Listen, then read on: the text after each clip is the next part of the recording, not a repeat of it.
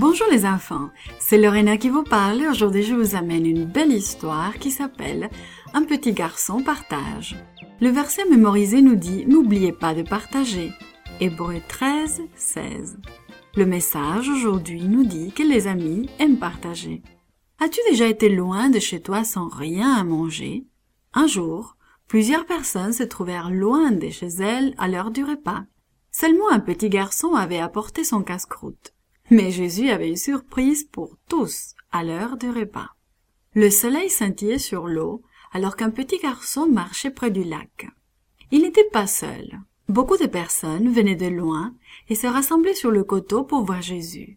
Ils venaient pour l'entendre raconter des histoires. Des personnes malades voulaient que Jésus les guérisse. Le petit garçon se frayait un chemin jusqu'à l'avant de la foule. Il écouta Jésus qui commençait à parler de l'amour de Dieu. Il vit Jésus guérir les gens malades. C'était tellement passionnant que la journée passa très rapidement.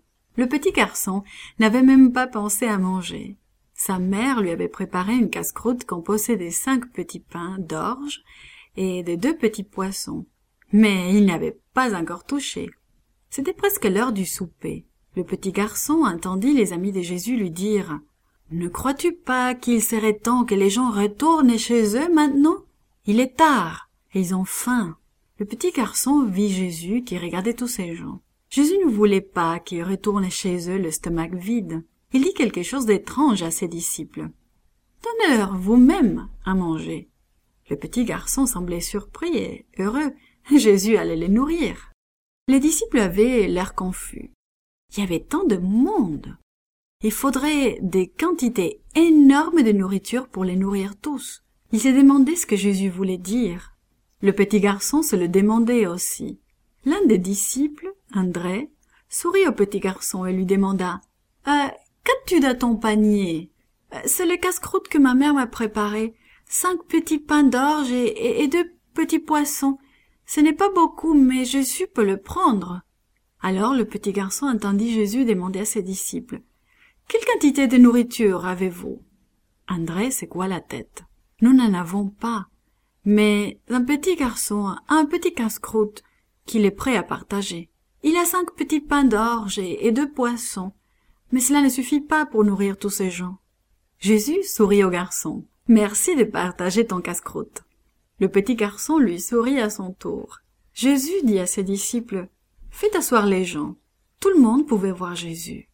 Tous se demandaient ce qu'il allait faire avec le casse-croûte de petit garçon. Le petit garçon regardait attentivement. Premièrement, Jésus pria pour la bénédiction du casse-croûte.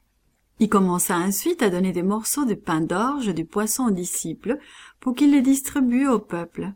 Des plus en plus de pains et des poissons étaient retirés du panier du petit garçon. Des plus en plus de personnes mangeaient. Mais il y avait toujours plus de pain d'orge et de poissons.